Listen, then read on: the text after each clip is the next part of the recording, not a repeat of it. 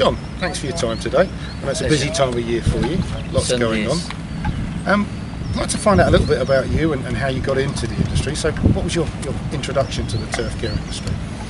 I came in the industry when I was 16 years old in 1975. I was due to go and do an apprenticeship in carpentry in the September, but to earn some extra money I worked on a golf course in the summer, and the moment I started working on there I realised that's where I wanted to stay, and been on the golf course ever since. And after that first introduction, how did your career develop? Where have you been before getting here? My career developed quite fast. I was at Wellingarn City Golf Club. First job was to put all the divots back that Nick Fowler used to take off the practice ground, 16-year-old lad.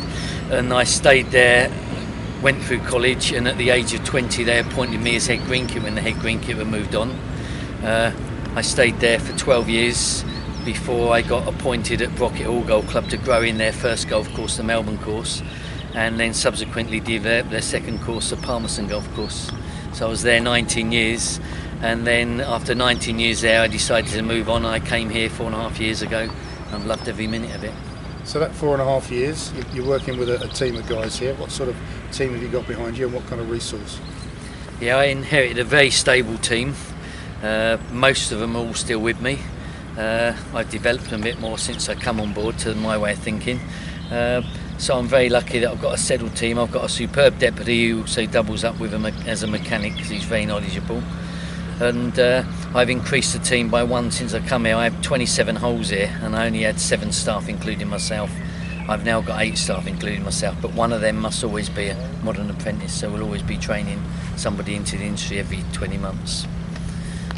And 4.5 years you've been here now. What's the brief?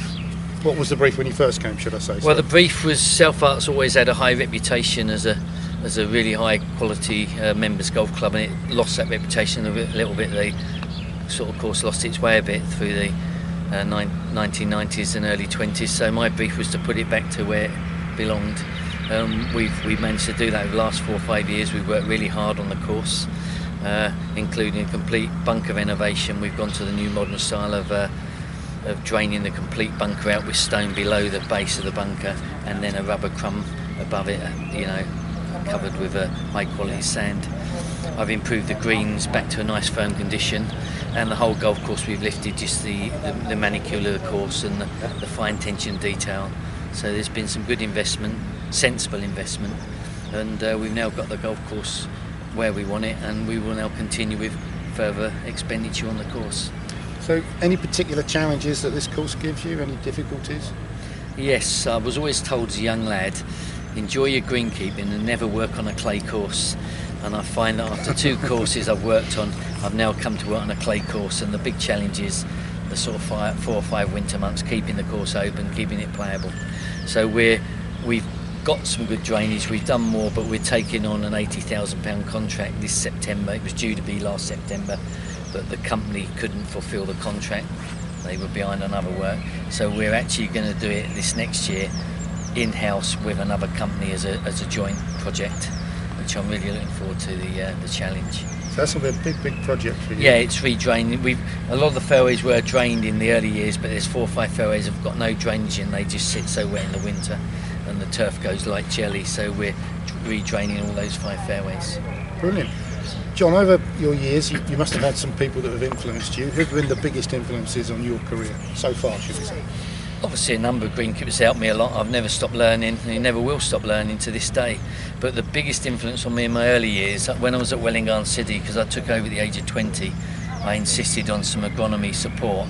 And luckily I had a greenkeeper called John Campbell, who was an old superintendent from St Andrews. He at the time had moved to Fox Hills to develop the 36-hole complex there, and he came in twice a year as my consultant and helped me greatly for 5 years.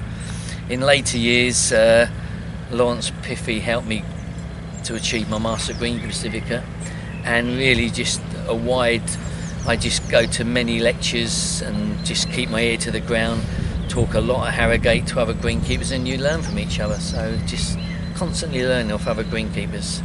And if you were going to give one piece of advice to a budding greenkeeper, what would it be? Well, be dedicated, because it's a wonderful industry, and you'll only get out of it what you put into this job, and that is a fact. The harder you work and the more organised you are, the better results you'll get. That's brilliant. Well, John, one final question for you. You don't feel like you want to answer this. It's just our little fun one we do at the end. Who looks after the grass at home? And what do you use to cut it, or what do they use to cut it?